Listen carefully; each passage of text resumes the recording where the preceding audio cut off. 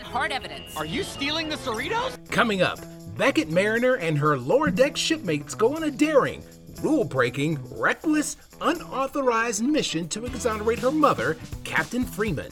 So we're gonna have to get past the transporter chief. Look, we've got the numbers and the element of surprise. This is for the captain. Will their daring, lying, ship-stealing, over-the-top and unorthodox methods help or hurt Captain Freeman's case? Well, I'm taking it to the limit. We break down this week's satirical adventure, and we discuss a very surprising Star Trek First Contact cameo. All right, buccos, prepare for your trek amongst the stars. All this and more on the Lower Decks edition of Energize. Energize. Energize.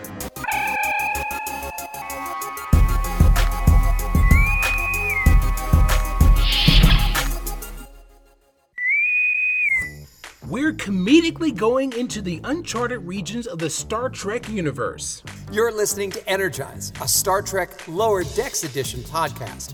Your source for hilarious analysis, colorful debate, and a lot of fun discussions about the adventures of Ensign Beckett Mariner and the USS Cerritos Lower Decks crew.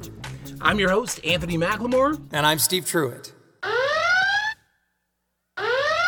This week, Mariner and her lower deck shipmates take insubordination to the next level as they mount an unsanctioned mission to help exonerate their captain, Carol Freeman. Will they be able to clear her of destroying the Packlet homeworld or completely undermine her case? Here's a warp speed recap of the Season 3 premiere of Star Trek Lower Decks Episode 1, Grounded. Starfleet Captain Carol Freeman stands accused of orchestrating a devastating attack on the Packlet capital. Beckett, Can't take this anymore. you just need to be patient and trust in the system. You won't do something, then I will. So we're gonna have to get past the transporter chief. We've got the numbers and the element of surprise. This is for the captain. Mariner, what are you doing? I'm not going back until I get hard evidence. Are you stealing the Cerritos? They say she got a bomb from Klingons? Bull. I'm gonna go find those Klingons and bring them back. I don't want you getting in trouble. And we're not gonna let you put yourself in danger. Rutherford. Oh, no, you don't. You're not thinking straight. I don't want to hurt you. Got her!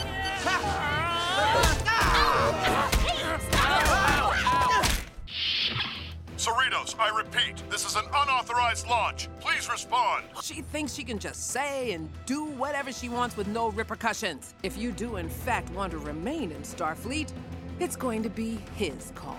Thank you, Captain. As far as you're concerned, Mariner, I'm your mama now.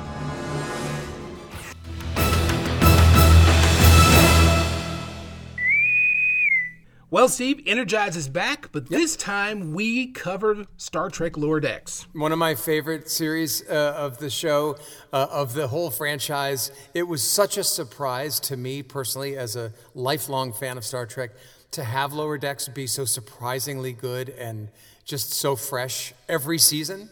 This was just a joy to come back. Yes, and I have to say that when I first heard that they were doing an animated series, I was a little skeptical. I was like, oh, how is this going to work out? And, can they really do humor that way? Because you know how shows in the past have added humor and they haven't always been on target. Yeah. And so I started watching it and I just immediately just started laughing because I got all the jokes. There's so many running jokes and inside jokes.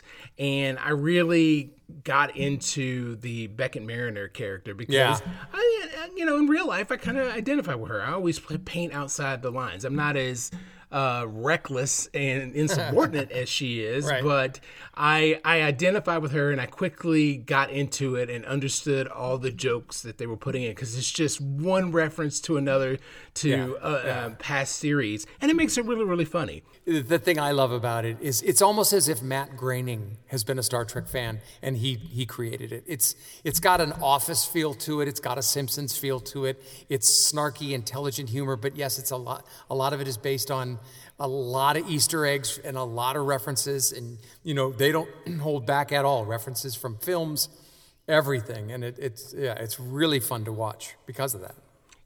Yeah, and it's the show for the real Star Trek fan, because you're not going to get all the jokes if you're not a true Star Trek fan. Yep. Yeah. Sure. So let's get right to it. You're under arrest for the destruction of Pac-led Planet. What? What are you talking about? Hey, let her go. This is madness! Captain, what are your orders? Stand down!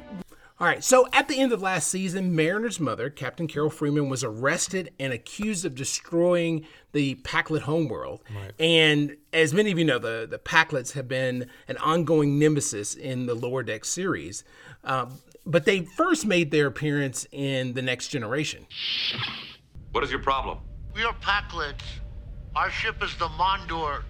It is broken.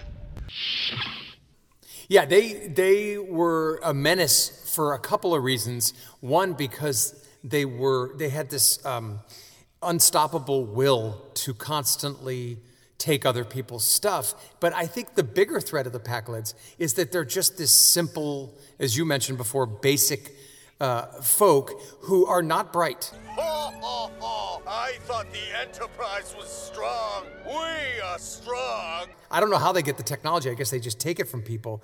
And that, to me, is dangerous. When you've got people who are like, we're smarter than you and we're going to prove it, they'll do anything to do that, including making terrible mistakes. And so I think they have been the perfect nemesis for the Cerritos, because the Cerritos is like, not the most important ship in the fleet and, kind of a sea level, if you will, ship. And so what better nemesis for a bunch of lower deckers too.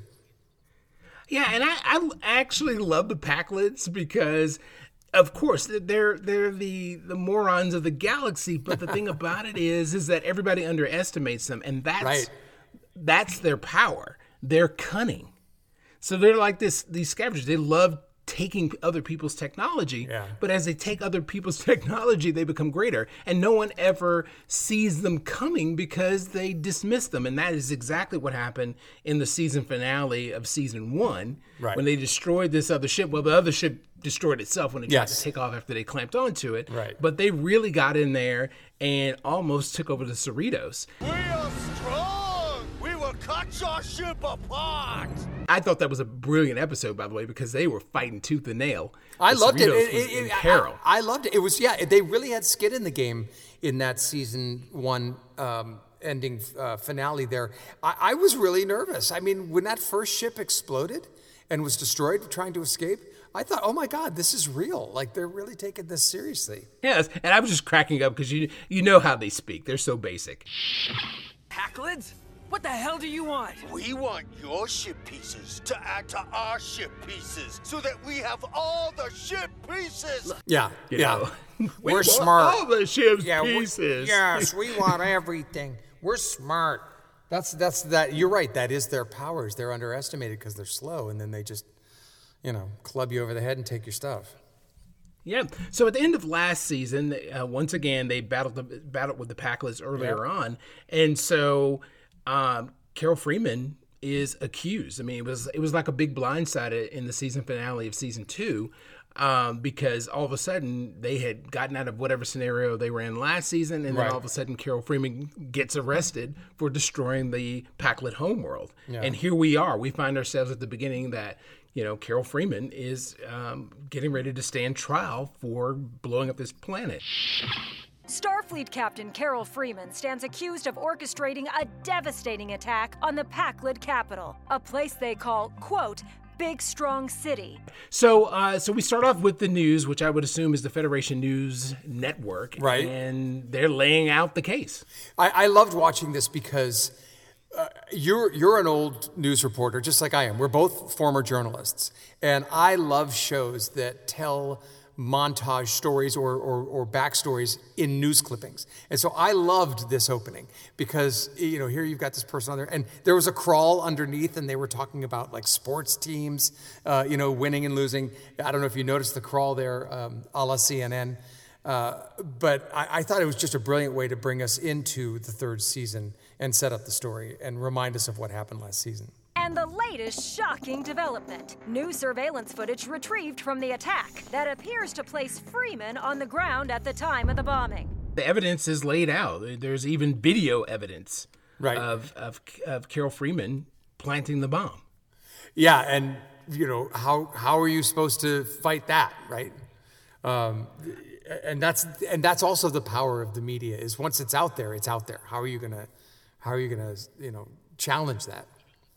Yeah, and just like in real life, Carol Freeman is being tried in the court of public opinion, and Mariner's like completely frustrated. And I think too, just really quickly about the news thing, if you remember in Star Trek Generations, it opens up with Captain Kirk, touring the bridge of the Enterprise B, and he's being swarmed by news people, which I think they always kind of make fun of the news people on Star Trek when they do use news and stuff like that.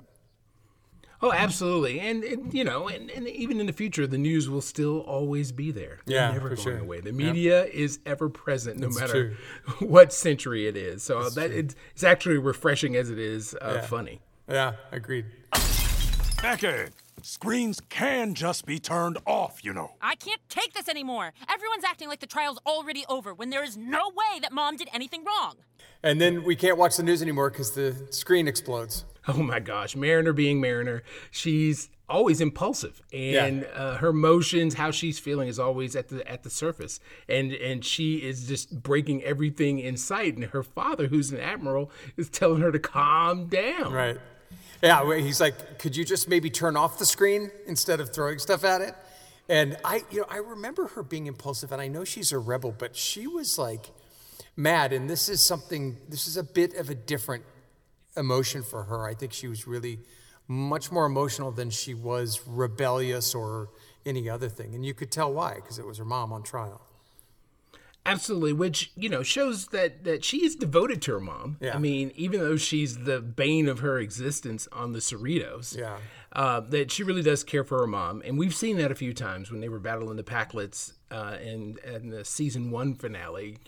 Carol Freeman got hurt. Yeah. And was almost got killed by one of the Packlets, and Mariner jumps in. Yeah. And you can see that she is devoted to her mom, even though she causes her so much trouble, and she's always trying to be corralled. Yeah.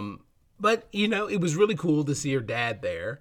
You just need to be patient and trust in the system. Oh, you mean the same system that's now putting her on trial? Oh, yeah, I freaking love the system. They have this really interesting discussion about trusting the system, which, of course, in our world, we're always skeptical of the system. So you see this theme coming through. And she said that, too. She said, you want me to trust the very system that's putting her on trial? I don't think so. And so she, we can see what's going to happen. She's going to take it upon herself to do something. She's not just going to sit there. And as she's walking out the door, or storming out, I should say, of course, she just keeps breaking things. Yes, and we also find out that the judge presiding over the case is who she calls a planet rights lunatic. Yeah. Right. So the tone has been set. So she's not going to wait for the system. She's going to, as we all know, Mariner's going to take things in her own hands. Put I'm going to do this on my own, which is what we expect and what we love about Mariner. But the biggest question when you watch is, how is she going to do it? Because that's the journey that we go on in every episode with her, is what unorthodox and over-the-top way is she going to be her? Oh, God, vineyard flies. I hate being home. The very next scene that we go to is we're at a vineyard. And who, of course, do we think that this is? We think it's Chateau Picard, of course. Yes, and we... Go ahead. Well, it's got the floating water things, and it's very lovely, and it looks like it could be Le Bar, France, where Chateau Picard is. But we soon find out it's not. Yeah, we come up behind this person, even all the way down to the sun hat. Yes. And all of a sudden, of course, it's Boimler. Yeah. And he's pissed because he's got grape juice all over him, and we immediately find out that he's not harvesting grapes for wine. He's literally making raisins. Yes. And that's what his family does. Yes. He's frustrated about it. We don't make wine. We just squeeze them. We dry the grapes. That was hilarious. Yeah, it was great. And then suddenly Mariner's there, sitting next to him. The captain's getting railroaded, man. I have to do something before it's too late. Well, count me in. Really? Usually it takes way more convincing. Surprisingly, Boimler does a very un-Boimler thing. He goes, let's go. I was just like, what? Well, because he immediately says, this is what I loved about this scene, was he says, I'm sick of, being on this plantation, drying out these grapes. But what's happening the entire time they're having this conversation? Hey, Bradward. Want to test the sweetness of my bushel? Fine, Genevieve. Just give it 43 more sun hours at 21 degrees Brix. Is these beautiful girls are walking up to him going, what did they call him? I can't remember. They called him something cute or cutesy pie or whatever. And they're like, I don't know the difference between red and white grapes. Can we go hide in the shed and you can explain it to me? He's like, I already told you. Like, he's just not even getting the fact that these girls just are all over him. Over him. They're all throwing themselves at him with all of these double entendres. Oh, my God. And he's not picking up on it. He's not even focused on it. He's just annoyed. He just wants to get the hell out of there. Bradward, I'm soaked in juice and I need help getting naked. Just spray off with the hose, Leanne. So I just thought that was just completely funny. It was just another one of those things that's always going on. You have to actually watch every scene. Sometimes I've had to watch scenes over because they're constantly throwing things at you that you kind of get the second time around. You're just like, oh my God, that was a joke. That was a reference to this. And it's an ongoing thing. And I just really think that was such a funny scene. And I just got just one of the biggest laughs out of it. Yeah, it was terrific. And it speaks to his character too and his point of view. He's just this guy who's not a serious person. And I think that's why over the 3 seasons, the Boimler-Mariner relationship has never gone into anything other than just, hey, we're friends. She's trying to help him with his career. He's doing whatever he's doing. There's never been a real romance there because it just doesn't even make sense. He's too spacey and out there and she's too crazy. And I like it better this way. Oh, yeah, absolutely. And, he has evolved because remember, he was such a brown-noser in season 1. Yeah. And then he works his way up to getting on Riker's ship, which Titan, terrified the hell out of him. Yep. He was like, he couldn't handle it. It was way too much. So he came back to the Cerritos where things were just a little more calm because he got what he wanted. He was on Riker's ship. But, Riker's ship is always going to be at the front end of every battle, every crazy thing that's going on. He found himself in all those situations. So we see this evolution, and now he's like, come on, let's go do this. I was like, okay, so this was a welcome change. I'm glad that we're seeing evolution in characters and a little more depth. So they're not complete one notes. Right, and I do want to speak to that evolution at the end. So I do have a thought, but I want to save it for the end. The ship's logs got corrupted by the Lapirian debris field. It makes it look like she's covering something up. Wait, so they just need our logs? I have logs. All you have to do is get your pads, and we clear her name with some surprise evidence. Take that, conservative military court. So we quickly realized that, we have to figure out a plan. And so we know that the logs on the ship were corrupted. But Boimler says that, I keep detail logs. But they're on the ship. Right. So how do we get there? There's no one on the ship. It's in dry dock somewhere. They don't know where it is. Right. And they only keep a skeleton crew of engineers. So they both realize is that, wait a minute, Rutherford would know. So where's Rutherford? Say gumbo. Gumbo! So they're at Cisco's. Rutherford is with Tindy at Cisco's, and they're doing a tour of Earth. Oh, my God, it's so funny. Cisco's bar. So they're sitting there talking about the whole situation because it's on the news. I mean, everybody knows what's going on. And it's just kind of like they kind of tee it off like, what are we going to do? And then Mariner just all of a sudden, perfect timing, steps in. Those prosecutors are going to look so stupid when the captain gets proved innocent. I wonder how Mariner's taking it. Oh, I'm taking it. Taking it to the limit. So what I really like about this scene is that they're all trying to figure out what they're going to do. Yeah. They've got to find a way to the ship, and the only way to do that is they got to beam there. So this whole thing is coming together, just like what? Star Trek 3, The Search for Spock. That's right. I mean, even if they don't hit it over the head with the reference, you just feel that that's what's going to happen, and you remember that it's an echo of Star Trek 3, and that's fantastic. That's enough for me as a fan. So we're gonna have to get past the transporter chief. I heard he's longtime Starfleet security. He could be intense. Whoa, hold up. We have to face some kind of psycho badass? Look, we've got the numbers and the element of surprise. This is for the captain. So the four of them decide to go to one of the Federation's transporter facilities, and they have this plan. They're going to go in, they're going to take over, and there's supposed to be this old guy that's there, and that they can easily knock out. Yep. Yeah, it'll be a piece of cake, right? Yeah. So they walk in, and it's like, hello! Yeah, it's this Scottish guy. Chief Carlton Dennis at your service. You can call me Denny. So, what brings you all to my dusty old transporter pad? She's calling me Denny. And, would you like a butterscotch? And he's all sweet. And they're like, he said, what are you here for? And they're like, we're cadets. We wanted to tour this place and look at all those old transporters. He goes, yes, I've been fixing them up in my spare time. I can't tie this guy up. He's like the sweetest old man in the world. I know, but we have no choice, okay? Just distract him for me. So he has all these transporters there, and as they're talking to him, like Mariner's trying to sneak up from behind him. Right.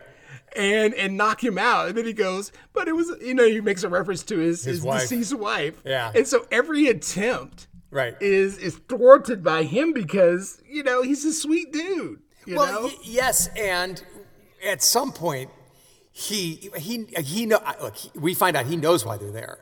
Because he offers the butterscotch and he kind of walks away a little and he goes, you folks are so nice. Usually people just come in here and want to knock me out and transport somewhere. And he turns around with a phaser and says, but that wouldn't be you, would it? Yeah, and they all just break down. It was like, yeah. no, it wasn't me. No, please. Yeah, I just thought that was hilarious. It was such he totally fooled them. A deadpan. Look, I don't blame you one bit for trying to help you, Captain. I've been following a trial. I don't buy those charges for a second. But then, we kind of soft dissolve to, post-conversation, and he's like, listen, I'm with you, man. I don't agree that your mom was, a part of this, and she's been railroaded, and I'd love to help you, but... Well, we have this, which was earlier reported in the news broadcast. There's an incandescent verugament.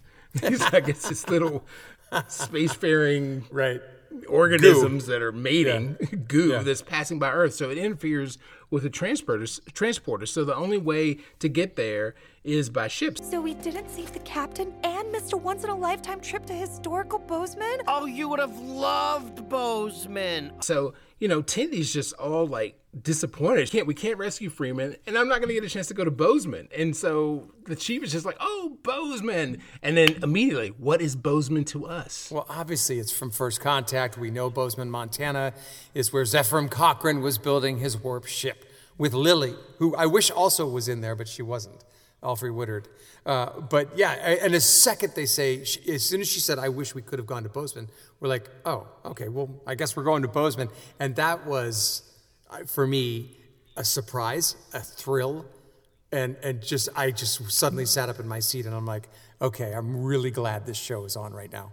Chief Denny's like, oh, yes, it's a great place. It's now an amusement park. You have all these wonderful rides, and you can take the Phoenix into space and relive the first warp speed travel, That's right. And so now we know what our marching orders are. We're going to go to frickin' Bozeman. And so we go there.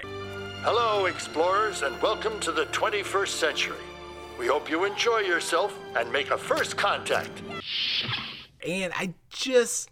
love the music. It's the Star Trek. Well, that's Jerry Goldsmith theme music. Yep, that's Jerry Goldsmith's music. It is almost identical to what it was in First Contact. And, of course, you've got the giant statue of Zephram Cochrane pointing off into the future, which is how Geordi described it in First Contact. Remember when he tells him that he has a statue? Yeah. And Cochrane gets all like, I'm a freaked statue. out because I don't want to be a statue. I don't want to be a statue. To drag him to doing what he historically did. Right, and then the first voice we hear over a loudspeaker is James Cromwell as Zephram Cochrane. I was like so thrilled that they got him to do that. He's been Zephram Cochrane forever. Like, he was in First Contact. He also made an appearance in the premiere episode of Enterprise with Scott Bakula, where he played an old Zephram Cochrane, initiating the Warp 5 project. Do you remember that? That's one that got past me. I did not see that one. It's just great that Cromwell's part of the family. So I love it. Once you're in the Star Trek family, it seems like you're always in. And I think so. It's so good that he's playing ball in a very comical way. Oh, hi. I'm just finishing up some repairs. And you should finish up any snacks, as no food or beverages are allowed inside the Phoenix. What do? We get on a replica of the Phoenix. Yeah, and it's now a ride. So, like, if you've ever been to Universal, they have the Back to the Future ride, and this is not unlike that because they had Doc Brown, getting you prepared while you're waiting in line. When you get into the time machine, don't forget this and that. So then you get into it, and it's this giant time machine with 3 rows, and this is exactly what the Phoenix was. You get into this thing, and it's like 3 rows deep, and you can have a whole bunch of people, and the 4 of them, get right in, and they're ready to blast off. Except there's one more guy. A tag-along. Yeah, there's a tag-along. This dude named Gavin who's all freaked out and scared, gets aboard, and they're like, oh, go, get off. No, I want to ride. All right, buccos, prepare for your trek amongst the stars. Oh, before I forget, let's rock and roll. What I loved about the launch, of course, you've got Zefram Cochrane as a hologram, and he's like, oh, I almost forgot, and he holds up that green disc. Let's rock and roll, and then it's the music.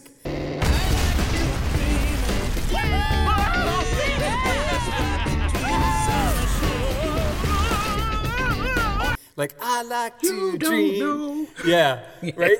And it's the launch. The magic carpet ride. Yeah. Oh, my God. It just was awesome. Awesome. Yeah, I mean, the writers and the producers just, nailed that one. It was perfect. It was perfect. They're crushing it. Yep. So they take off, and which is the launch was exactly like the launch in First Contact, too. Like, right down to the smoke. Yep, totally. So it was a good nod to the film. Yep. And, so Rutherford adjusts the controls, and they make their way to the Cerritos.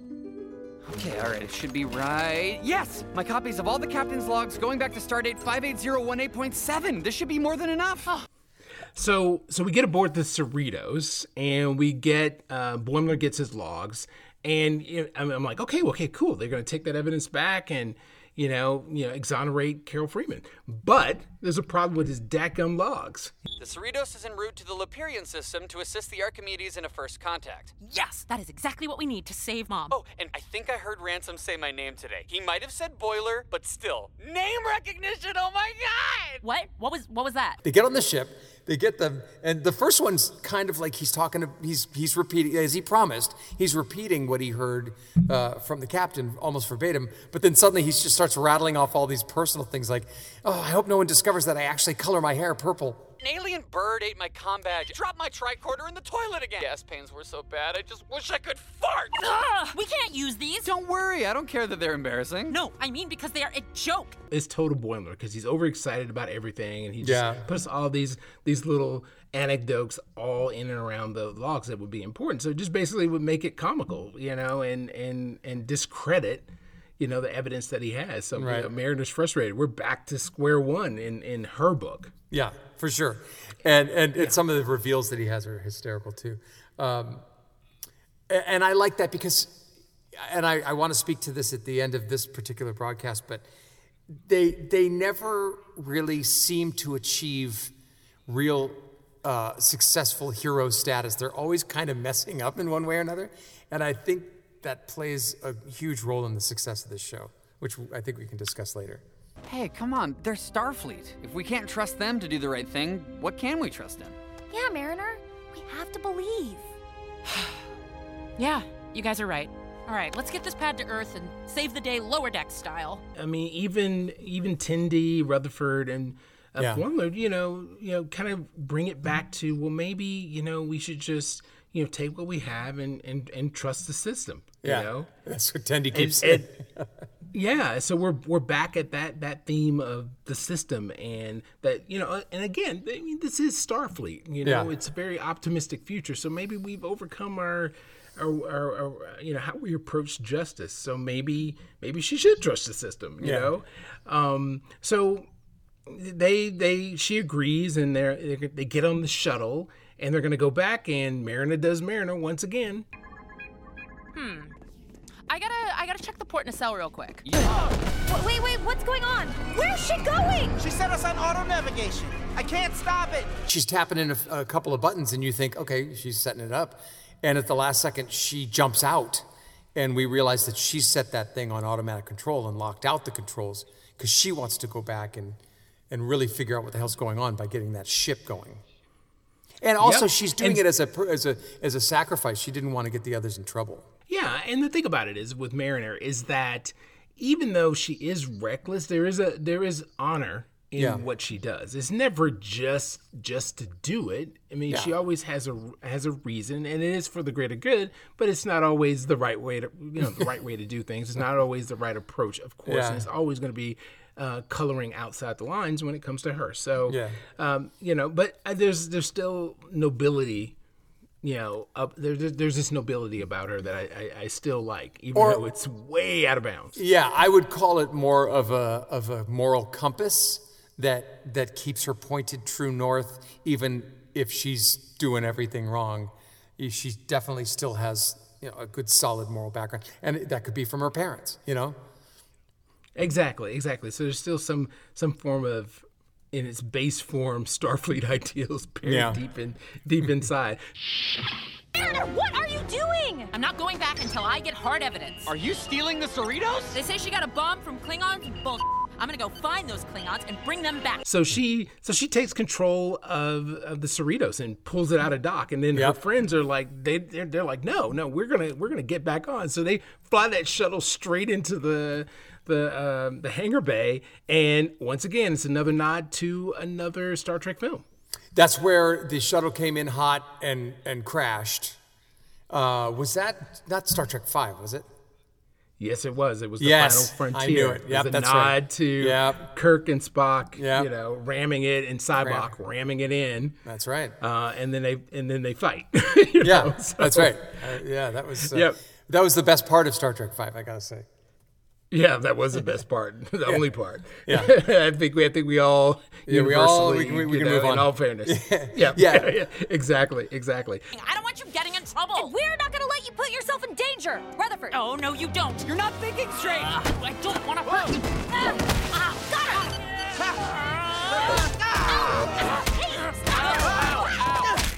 Tendi, Rutherford, and Boimler come on board the bridge, and they fight. They're literally freaking fighting. It was so Mariner. Great. And you know what I liked about the animation was it really looked like a fight. Like Rutherford tries to get up, and Mariner reaches out and just kind of trips his foot, and he drops again. That seemed really real. It's almost like they choreographed it first and then drew it. And so they basically subdue her, and then in a rare moment, Mariner breaks down. She's like crying, and I think this may be the first time that we've ever seen her do that. They put her in handcuffs, and I couldn't do a damn thing about it. They could take her away forever, and I can't stop it, and I'm just so scared. Yeah. Well, it's, and this is what I was speaking to before, is that from the beginning of this episode when she was upset and she's throwing things, it's not that she's pissed. She's scared, and she loves her mother, and she's trying everything she can, of course, doing everything wrong, going in the complete opposite direction she should be, but she's doing everything that she knows how, in her instinct, to rescue her mother, and it's just not working, and she just falls apart. And I thought it was a nice moment.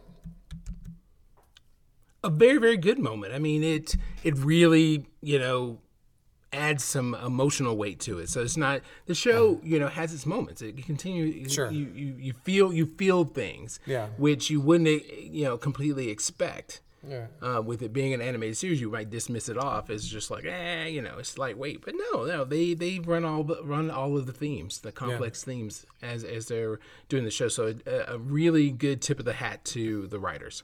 I agree, and I think the showrunner Mike McMahon, who is steering this ship, if you will, really truly has something special here, because with animation you can do virtually anything you want.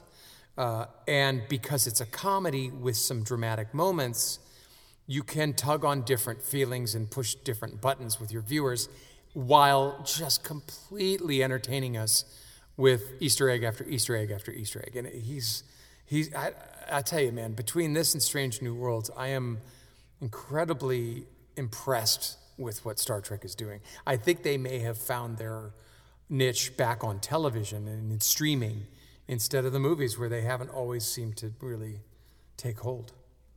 Yeah, and currently at this time of this podcast, Star Trek: The Next Star Trek film has already lost its director. So, at least in the streaming world with Paramount Plus, they're hitting it. They're hitting their stride. I can see that it's happening, and of course we are all looking forward to the third and final season of Picard, because we know all of the all of our favorite characters are coming back from the Next Generation. So and stay tuned to Energize. Stay tuned to Energize, everybody, because we'll be covering that like crazy.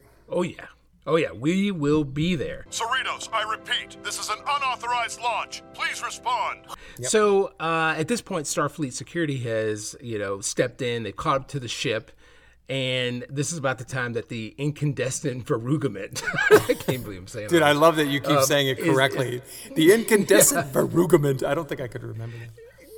Is passing by. Yeah. Trust me, I had to have subtitles on so I could even get the correct spelling of it so that I could actually say it. So it's coming through, and the verugament, this species is starting to mate, and they attach themselves to the ship and start mating all over the hull of the ship. And it's very visual. I was just like, oh my God. Yeah, it's very visual. I was like, oh my God, they're really going there. And it was smart too, because they got that verugament on the ship because they wanted to use it as kind of a bait, not a bait, camouflage, if you will, because remember it disrupted all these signals, and so they thought maybe they could use it to not have the Starfleet officers board them or even get near them, but that didn't work. They bored. What the hell is going on in here?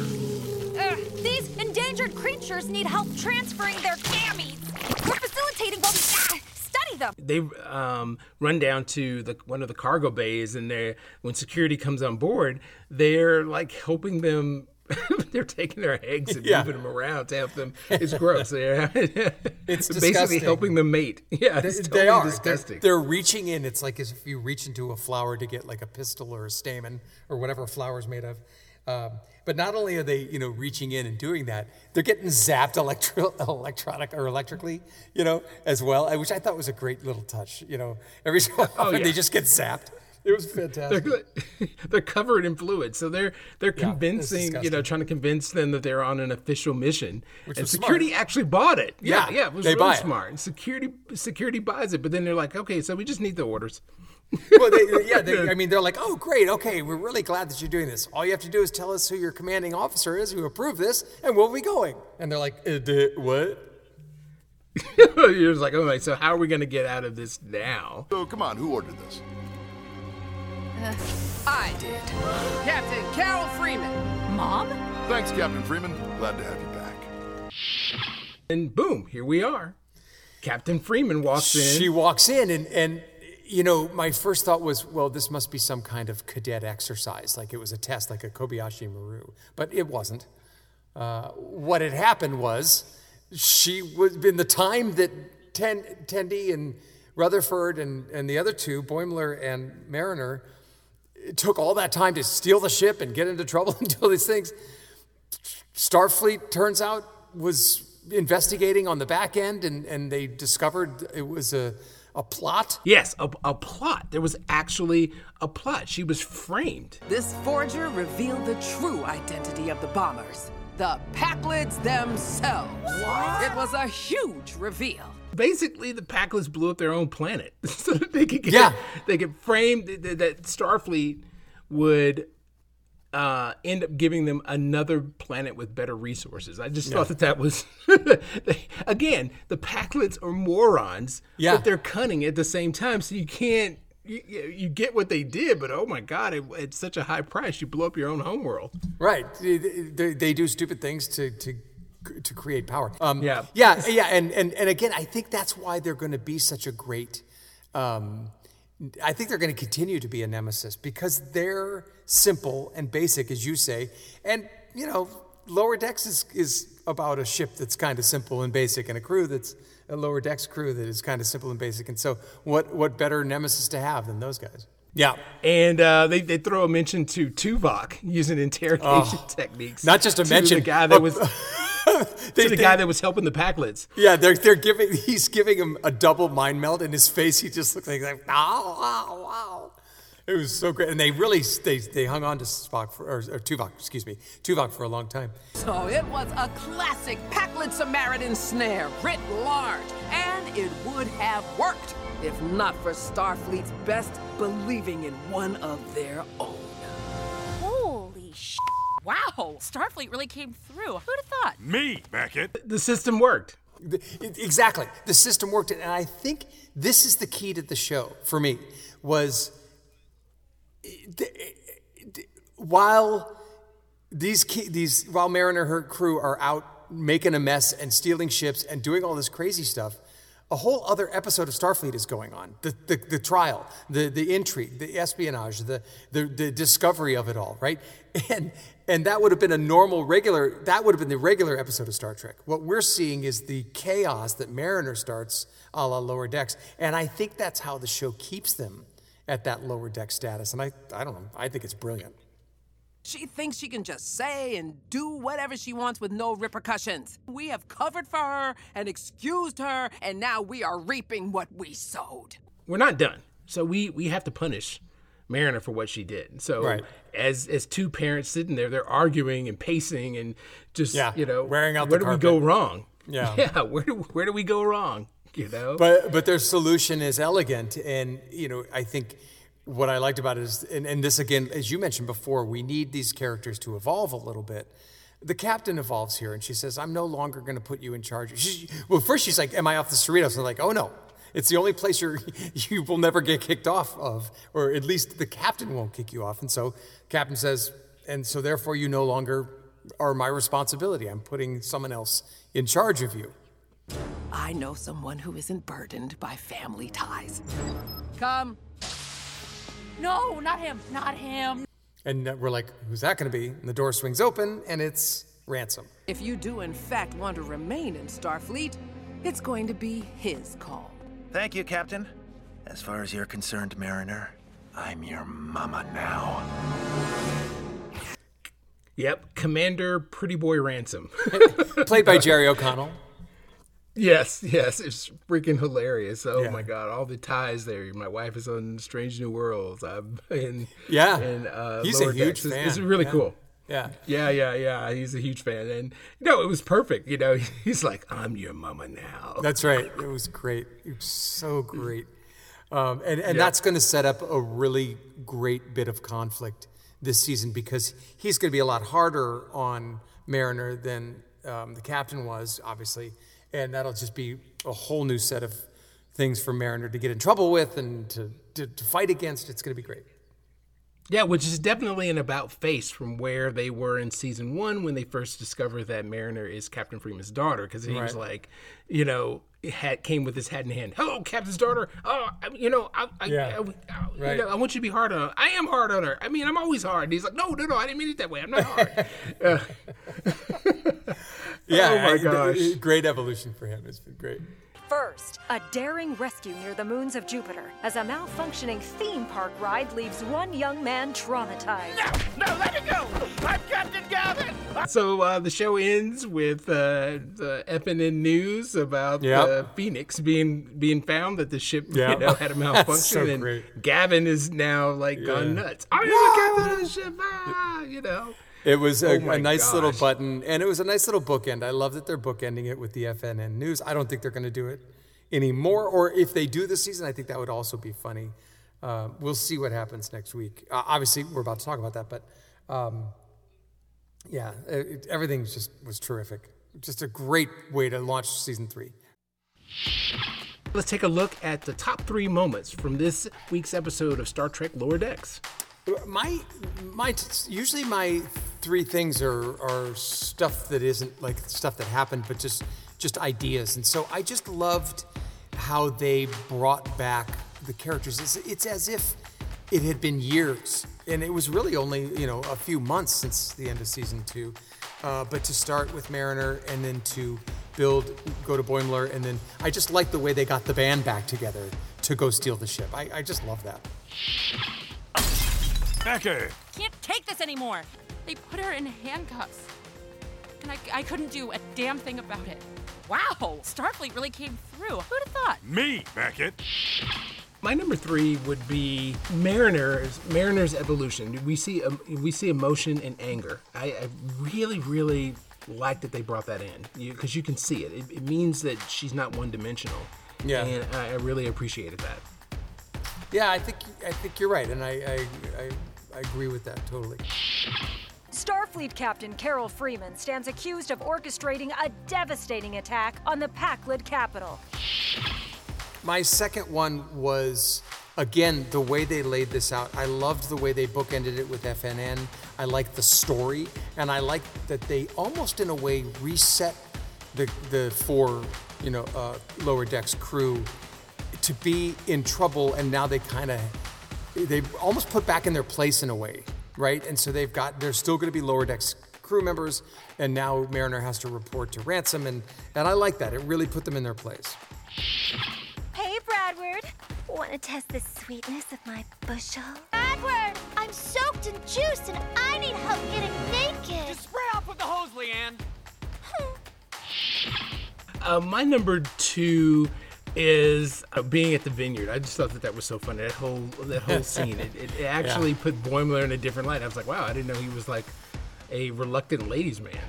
That was funny to me. He's tone deaf. Deaf, dumb, and blind ladies' man, apparently. That was very funny. All right, buccos, prepare for your trek amongst the stars. Oh, before I forget, let's rock and roll. But obviously my number 1 was Bozeman. From the second that they open up and you can hear the Jerry Goldsmith music to the launch of the Phoenix, and the Let's Rock and Roll, it's just, First Contact remains one of my favorite, if not my favorite, Star Trek movie, and I loved Bozeman. It was fantastic. Everything. Yeah, I will 100% agree with you on that. I love them bringing back James Cromwell to reprise his character as Zephyrin Cochrane, the whole Bozeman reference, and we finally got a chance to see it as an amusement park that Geordie LaForge had mentioned. That's right. So I thought that was really cool. It was a nice special guest surprise, and that completely worked. I think it was totally cool, and I love when they do that. So I know that we'll probably have many guest appearances across the season, just like in season 1 when Riker showed up, and season 1 and season 2 Riker was there. That's right. But it was a nice surprise at the end in the season finale, because all of a sudden he comes in on the Titan, and that was just like a big hello. Yes, we are part of the next generation Deep Space Nine Voyager timeline. So I think that really grounds it in that era, and it doesn't sit outside of that. So I thought that was really cool. Yeah, and there'll be a lot of stories to tell, including their own, and they've kept it their own. They've referred to other things and had Easter eggs, but they haven't relied on it. But, Picard, in a way, I'm not going to trash Picard because I love it, but in a way they're kind of, he said season 1, we're not the next generation. It's totally different. And then now in season 3, it's going to be next generation, but who cares? It's going to be great. Oh yeah, that's definitely going to be great. So let's take a quick look at what's to come in season 3 of Star Trek Lower Decks. Starfleet, get your Starfleet! Prepare yourself for Warp 10 excitement! Discover the undiscovered country! The USS Cerritos remains impounded while their captain stands trial. Have you lost your mind?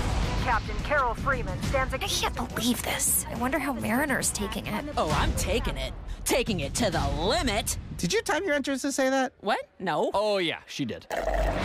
Starfleet isn't all about being fed fruit by erotic aliens with slightly different nose ridges. I could get real used to this kind of treatment. Sometimes you gotta get your hands dirty. It's on. This is an unauthorized launch. So begins the greatest adventure of your lives. Yeah! These broken rocks are reading our nightmares. But I don't like my nightmares. Behold!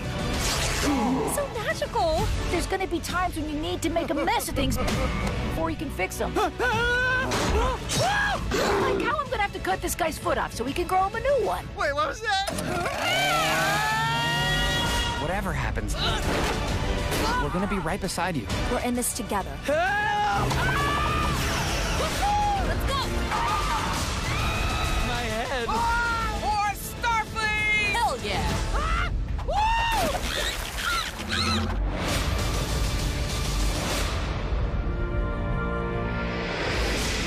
can't believe we're at Deep Space Nine. Wait, just buy me some time.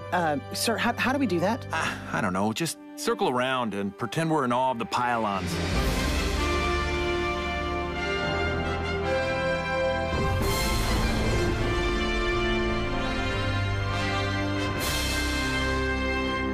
Just keep circling.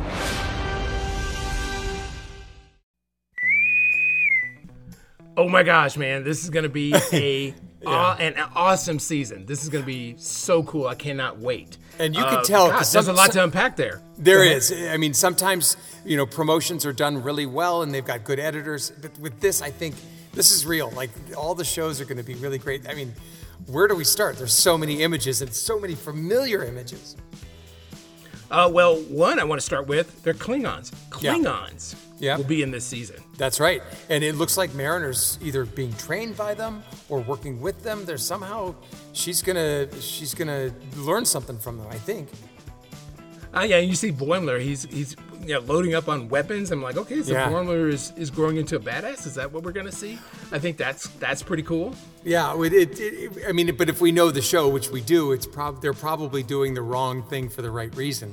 Going off and doing something stupid while they should be doing something, smart. But I love there's a line that said, the universe isn't just about humanoid-looking aliens with slightly different nose ridges feeding you fruit. And then they show that scene.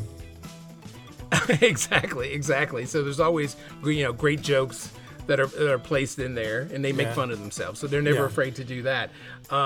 There's close quarters combat, so we're gonna get some action aboard the Cerritos. Yeah, and then it looks like too that maybe the captain gets into a little bit of trouble again. Oh yeah. She looks like she's been possessed. She's like floating in the air.